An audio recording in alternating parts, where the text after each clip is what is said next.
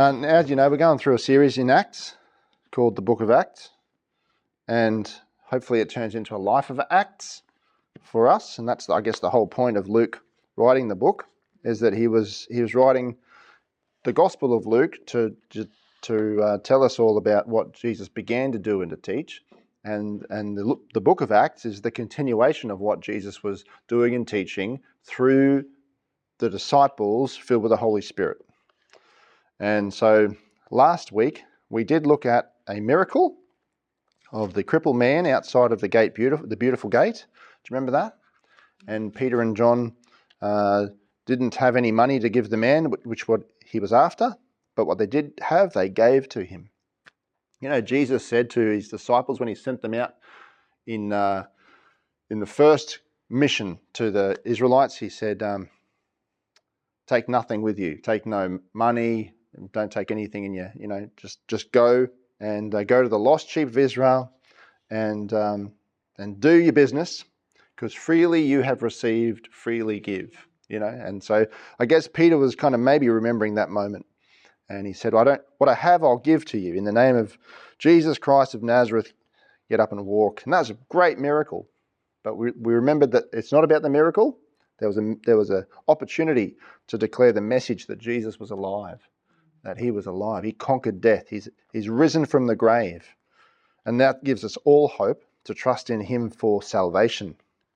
Now, some people didn't like that. The Sadducees and the Sanhedrin didn't like that, and they tried to shut the disciples up.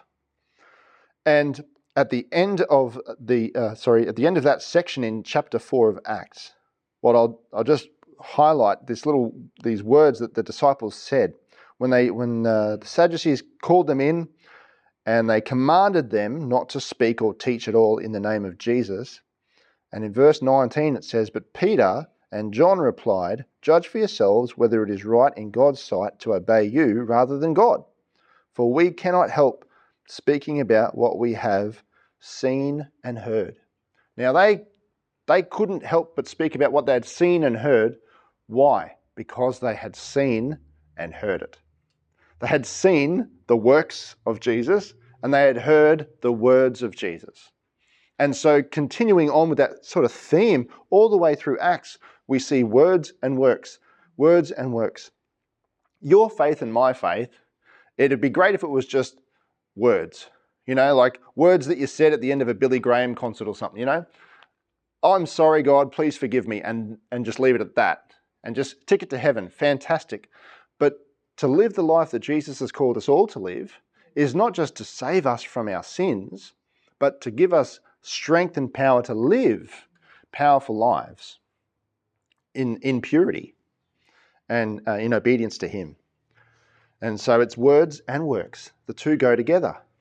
In fact, Dale shared with us a scripture speaking about World Hope International, about faith practicing itself out in works. Otherwise, it's really not faith.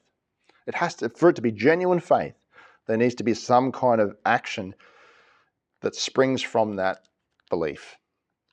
So tonight I want to talk to you about what chapter 5, I believe, the first 16 verses of chapter 5 are really all about. Now, before we talk about it, I'll let you know what the 2 points are. There's 2 points, so super easy message. I'll be done in 5 minutes. Purity and power. Purity and power, okay? Now, before I do talk about that, though, I just wanted to, just reiterate that the miracle that we learned about last week, this crippled man that was healed, was an example of many miracles that happened, all right? And it's an example that's set at the beginning of the book of Acts to show us that there's a miracle, there's a message, there's the works, and there's the words. And this section here in chapter 5, I believe, is really pivotal for the rest of the book of Acts. Because if there wasn't purity in the church, and if the purity in the church, I guess the impurity in the church wasn't dealt with, they wouldn't continue on in the power. So it's a bit of a tricky situation here with what we've got. I want you to open your Bibles in Acts chapter 5, verse 1. What we see here is two disciples of Jesus, or two followers of Jesus, two members of the early church, called Ananias and Sapphira, married couple, doing something kind of nice. They want to support the church. They want to, like this is what's happening. While you got your Bibles there, I don't know if you've got a paper Bible or you can just hit the little arrow to go back a bit. But at the end of chapter 4, we see these words in verse 32. All the believers were one in heart and mind.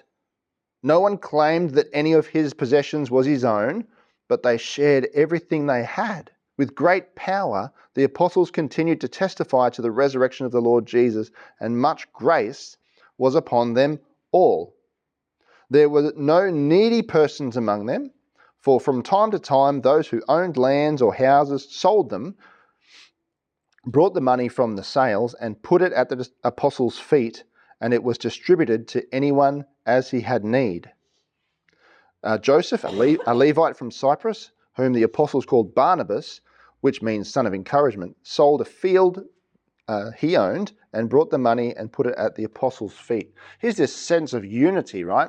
It doesn't say that everyone's possessions belong to everyone else. It says that no one claimed that any of his own possessions were his own.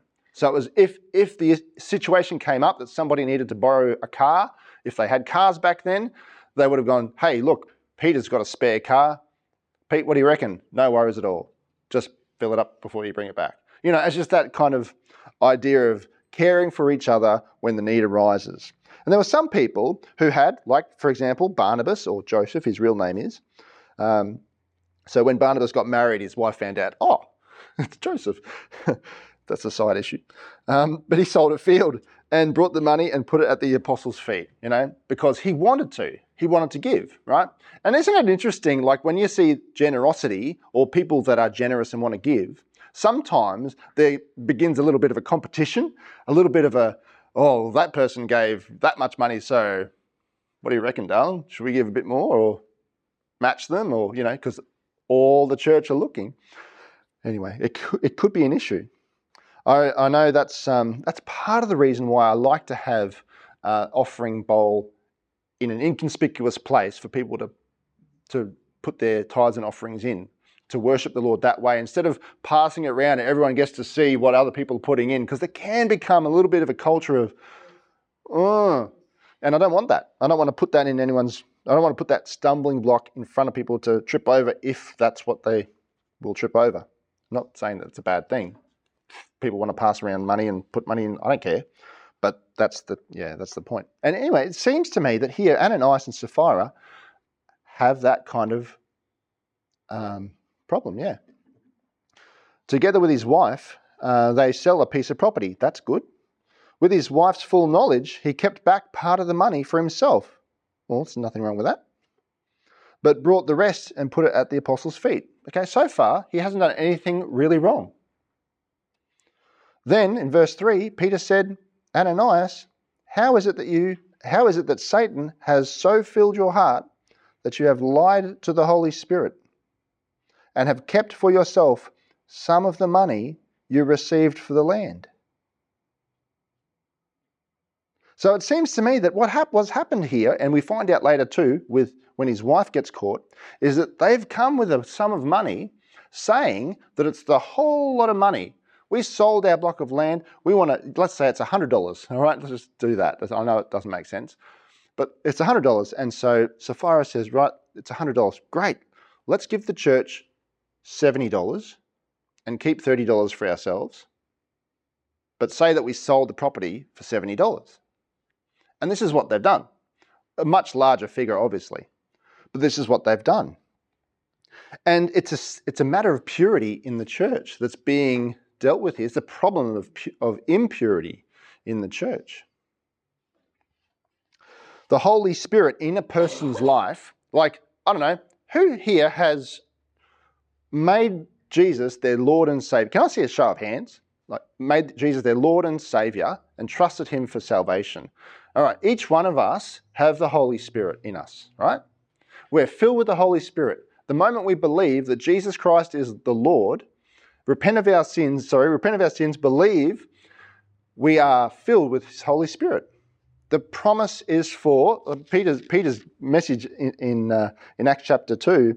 It's the promise is for everyone, even those that are far off, that if they repent of their sins, be baptized in the name of the Lord Jesus, you'll receive the gift of the Holy Spirit. It's a promise. That's what happens. But then, after Acts chapter 2, I don't know if you guys have noticed, but time and time again, you'll read the words, and Peter was filled with the Holy Spirit. And the disciples were filled with the Holy Spirit. And it's like, hang on a second, weren't they already filled with the Holy Spirit? What's going on? Why do they need filling again? Are they leaking? Will they lose their salvation if they don't continue to be filled with the Holy Spirit? All these questions come to mind. But it seems to me that what happens is the Holy Spirit is a down payment, a deposit. He is in you because your spirit and our spirits are not right. And so we need a Holy Spirit. And none of us can be holy on our own. And that's the issue with a lot of religions around the world. They're seeking to be holy on their own. And without Jesus and without his Holy Spirit, we're all going to fail. But there also comes a place, a situation in each and every believer's life where we must be influenced by the Holy Spirit. It's enough to say, I'm saved, right? And it's enough to say, okay, I can live at a level of 50% maturity in Christ and obedience to Jesus, but then, not be influenced by the Holy Spirit, not being influenced by the Word of God, not being influenced by a relationship with the Father, prayerfully, continually, on a daily basis. I think it was last week I said, some people are just happy to call Jesus their Saviour, but when it comes to making him Lord, it's too hard. But anyway, Ananias and Sapphira seemed to think that it was okay to say one thing and do another. And that's not purity. Purity in itself, the word pure, means one substance. So pure gold, guess what's in there? And what else? Nothing. Just pure gold.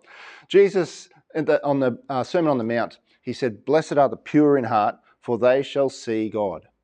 Okay, to see God, you need a pure heart. Blessed are the pure in heart, for they shall see God. Matthew 5:8. Proverbs 3:5 and 6. Trust in the Lord with some of your heart? All of your heart. Oh, yeah, right. Yeah, there we go again. All of your heart, yeah. Trust in the Lord with all of your heart. It's purity. And purity, we call it holiness, I guess, in the Wesleyan circles, or Christ-likeness. All right, it's the attitude and behaviour working together.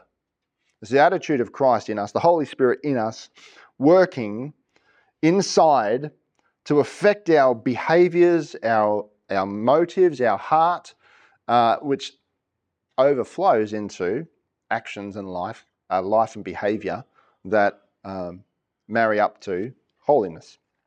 Purity of heart. It's quality of heart. The heart's a really important thing. Like your heart, my heart, is really important. And when it comes to the kingdom of God, it's the most important part of who you are, because no one can get into the kingdom of God without believing. That's just how it is. Romans 10 verse 9. It is, it's what we believe. We believe with our heart. We confess with our mouth, but we believe with our heart. Faith. Faith it comes from the heart. I shared about Proverbs 3:5 and 6. Ezekiel 36 talks about how one day believers in God get a new heart and a new spirit. In fact, it's his spirit that he's going to put in his people. And then after that, the valley of dry bones illustration that he uses to, I guess, put a picture behind the words. I want you to turn with me, keep your spot in Acts 5, but please turn with me to Proverbs 4 and 20, start at verse 20. Proverbs 4 and verse 20. And we're going to look at another couple of scriptures from Luke a little bit later on. But this is a really helpful piece of scripture from Proverbs speaking about the heart. Okay, so the writer is writing to his son. Verse 20 of Proverbs 4 says, "My son, pay attention to what I say. Listen closely to my words. Do not let them out of your sight. Keep them within your heart. For they are life to those who find them and health to a man's whole body," or a person's whole body.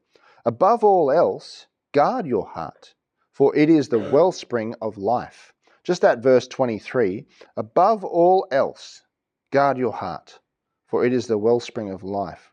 This guard business is like legitimately strong battle warrior. Don't let anything, just if there's above all else, don't let anything get into your heart. Isn't it interesting how when your heart's not right, your world's not right, or your day's not right, or the drive to work is not right, or your relationship in family, if your heart's not right, then everything else doesn't seem to be right. And this is why, because it is the wellspring of life. Jesus said you can't actually make yourself unclean by what goes into your body, all right? You can't put things into your body to make you unclean.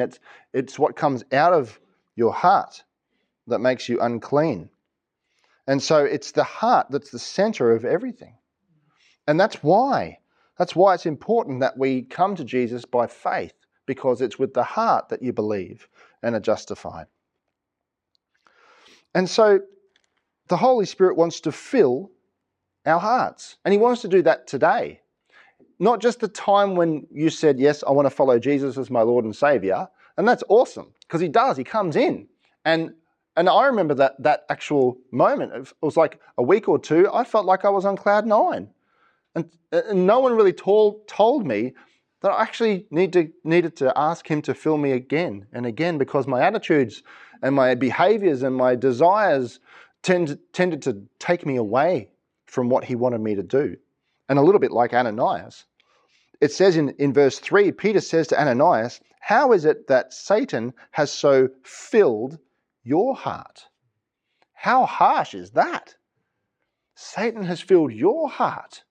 I think Peter knows what he's talking about, because one day when he was with Jesus, Jesus said to him, "Get behind me, Satan. You don't have in mind the things of God, but the things of man." So Peter understands here, it's really not, it's Ananias, sure, but he's allowed the devil's tactics to invade his heart. He's filled his heart. Time and time again we see in the gospel, the book of Acts, filled. The Holy Spirit filled them, and Peter was filled with the Holy Spirit. And here we have filled, same word, but it's filled with Satan's filled him. It's sad. In Ephesians 5 verse 18, that's a great scripture to put up on the back of your toilet door and memorize it. Ephesians 5:18, be filled with the Holy Spirit. Don't get drunk on wine, but be filled with the Holy Spirit. And the Holy Spirit fills what part of us? Our hearts. Now, I won't do a show of hands, but I've been drunk before with wine, or something like wine. I've been there, and I know what happens. There's influence. It affects the way you think. It affects the way you speak.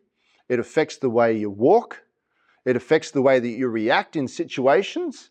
It affects your wisdom level. It even takes you into more of a self-centered, self-pleasing kind of attitude than just being not drunk and out of the Lord, if that makes sense. Because I know lots of Christians that are good Christians. I know lots of non-Christians that are good Christians. They live in such a way that could put many Christians, well, I wouldn't say the word shame, but maybe. I know some that have put me to shame in the way that they look after the poor and donate and generous and that sort of thing. But being filled with alcohol, it affects stuff, right? And likewise with being filled with the Holy Spirit. He influences us. He influences the way we speak, the way we think, the way we react in situations, the way we walk, proverbially through life, metaphorically, that's probably the word. Being filled with the Holy Spirit is what true purity is, and allowing Him then to work through us in power. Now, I'm not going to go all Pentecostal on everyone. Not that Pentecost is wrong, but when it comes to the power of the Holy Spirit, there's power for inside, and there's power for outside as well.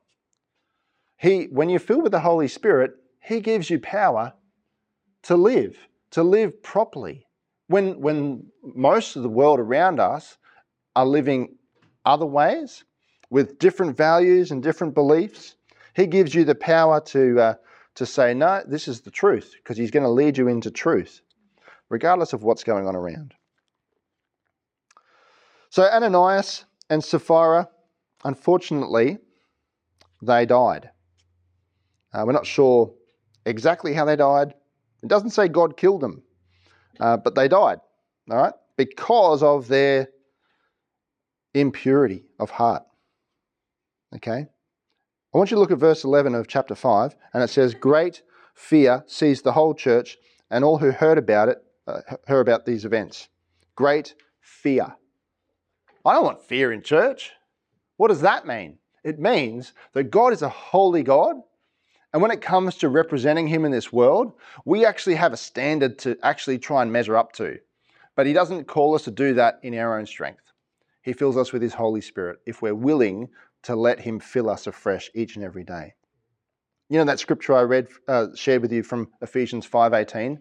Be filled with the Holy Spirit. It's a continual thing. Being filled is the kind of idea there. Continually be filled with His Holy Spirit. Ask Him, please fill me with your Holy Spirit. I need your attitude in this situation. I need the way you would think. I need the way you would respond. I need the way you would see this. And so here we see the church and all who heard about it were in great fear because they recognized there was this standard. There was this standard for God's people. So verse 12 comes. The apostles performed many miraculous signs and wonders among the people. And all the believers used to meet together in Solomon's colonnade. No one else dared join them, even though they were highly regarded by the people. Nevertheless, more and more men and women believed in the Lord and were added to their number. It sounds like a contradiction. Like no one wanted to join them, but nevertheless, more people joined them. It does sound like a contradiction, right? I wish I could help you with that. I'm not sure what that means. But it probably means that there was this healthy understanding that if you wanted to be part of this group, part of this following of Jesus, the way they were called, if you wanted to be part of the way, it wasn't just like a casual commitment. You had to be in. You're either in or you're not. Like with Jesus, you're either following Jesus or you're not. And so I guess people were really just cut to the heart and they thought, well, I don't know if I'm really ready for this yet because whatever. And sadly, over the years, we've seen the opposite happen. We've seen the message of the gospel watered down, so that people aren't afraid of not afraid, but don't fear God. We've been to youth rallies and heard the messages and whatever, and give your life to Jesus. He loves you. That's it. Like, come on down the front and we'll pray for you. Like, there's no mention of a holy God. There's no mention of sin. There's no mention of the need of repentance. There's no mention of that because that makes us feel uncomfortable. So we won't use those terms in church anymore. And it's sad. Anyway, more and more people joined this movement because they saw the authenticity of it. Purity in action. There was integrity. What you see is what you get.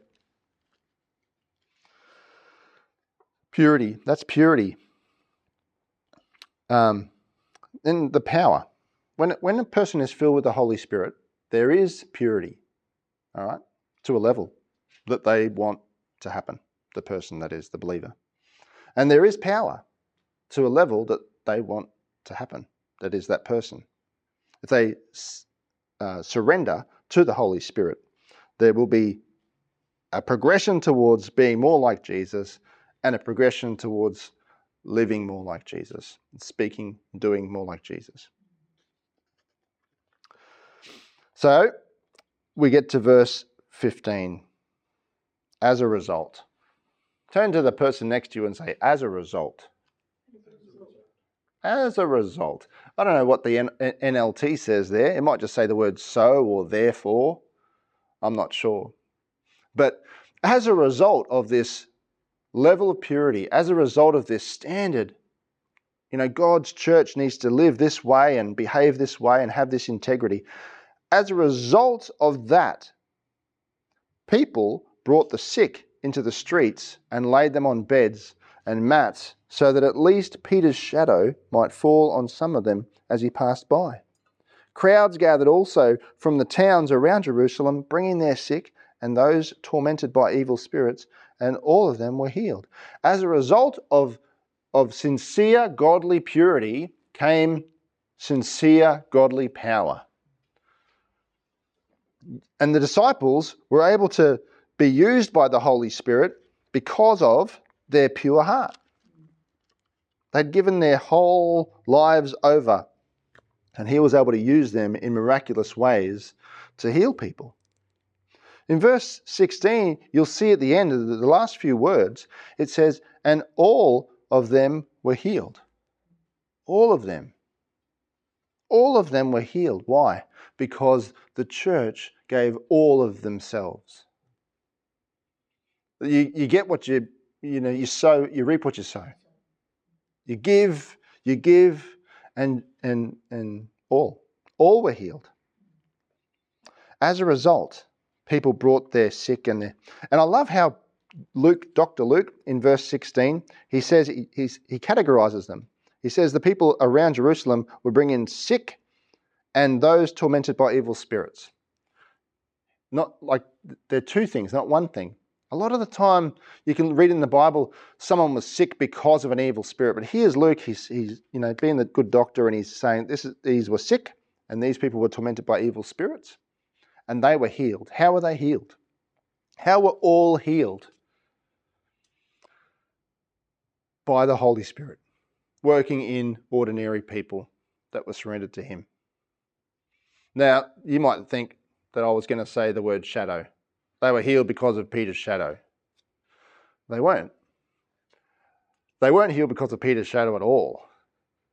They were healed because Jesus is alive and he's the healer. And he filled Peter with his Holy Spirit, so much so that Peter was able to then minister in the power and authority of Jesus Christ to bring healing to these people who were brought into his vicinity. And the words here in Acts, in any translation you'll see, it talks about how people were so desperate to see their loved ones healed that they would bring them to Peter as he passed by, that his shadow might fall on some of them as he passed by.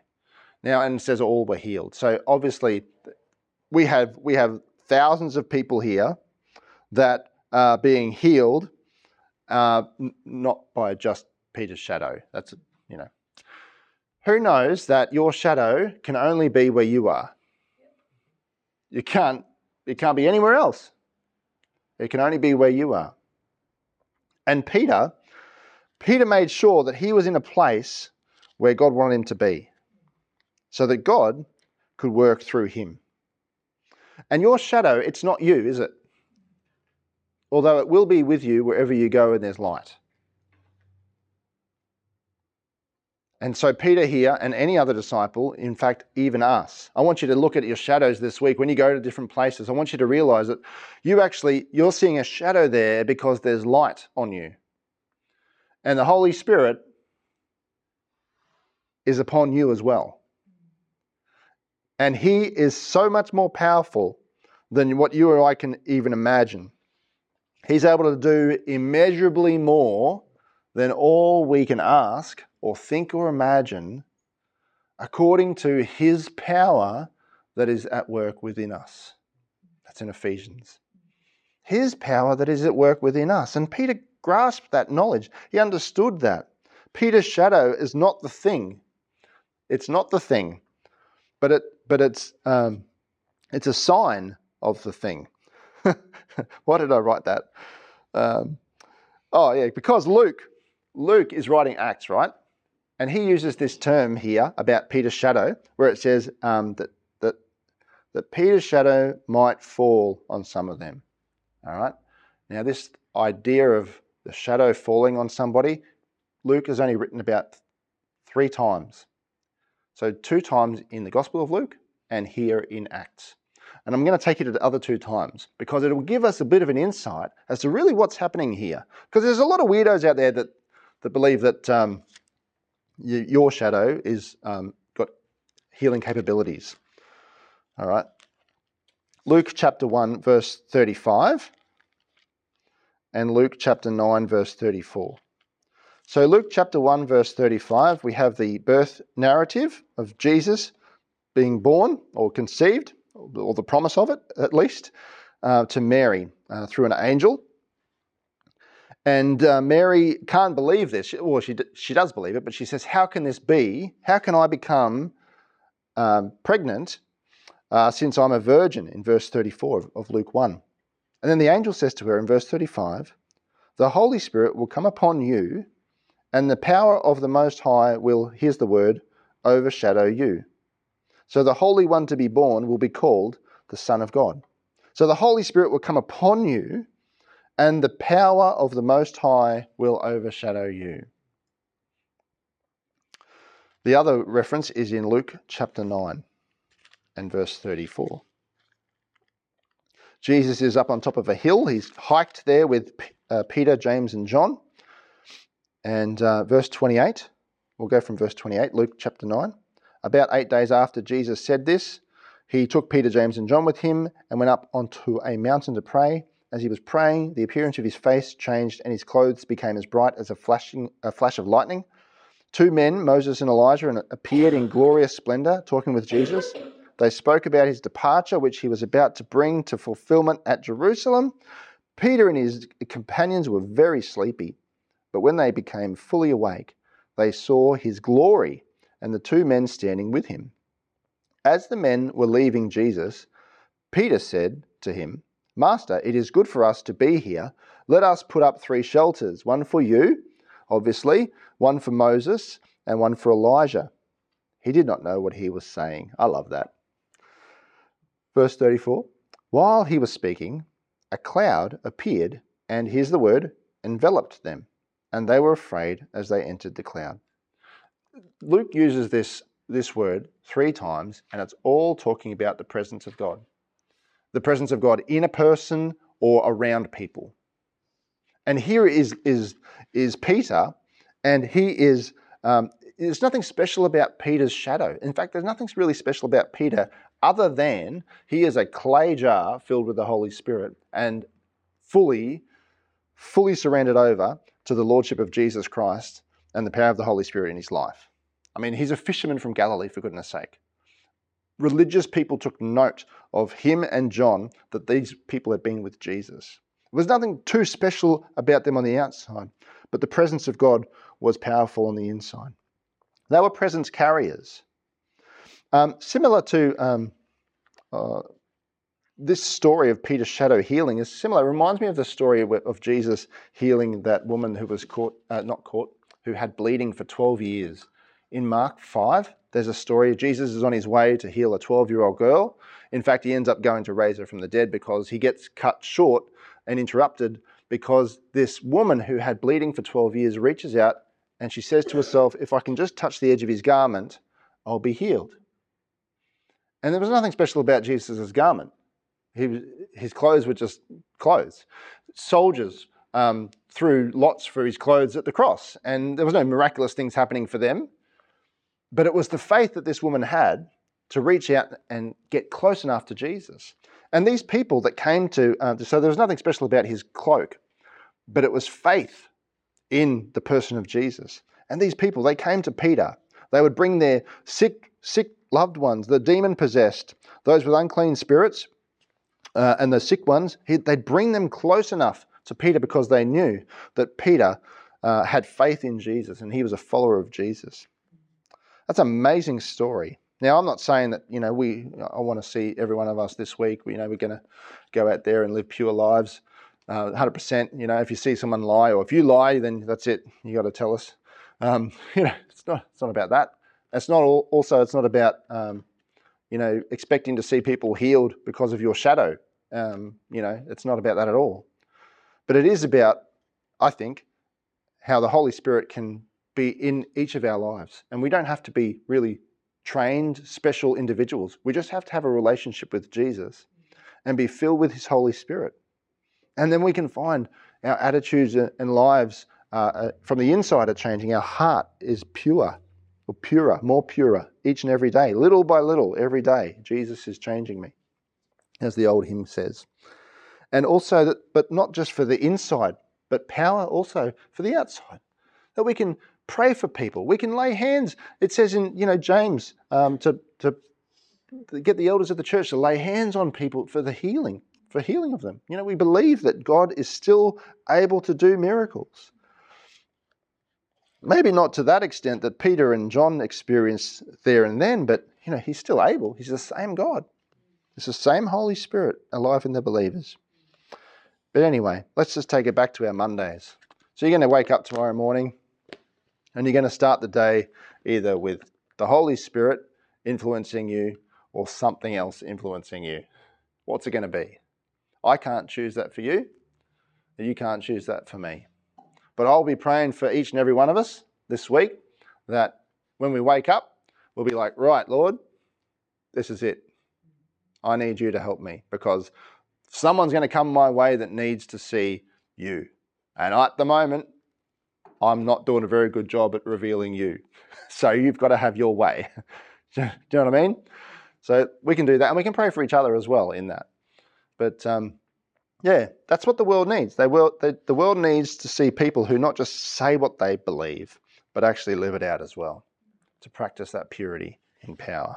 Let's pray. Let's pray, Father, your blessing upon each and every one of us, Lord, that we might live this life, continue to live this life with Jesus at the top and the Holy Spirit in the center, enabling us and fulfilling us to live and to influence our hearts towards honouring you, Lord Jesus, in all that we say and do. And we praise you and thank you in Jesus' name. Amen.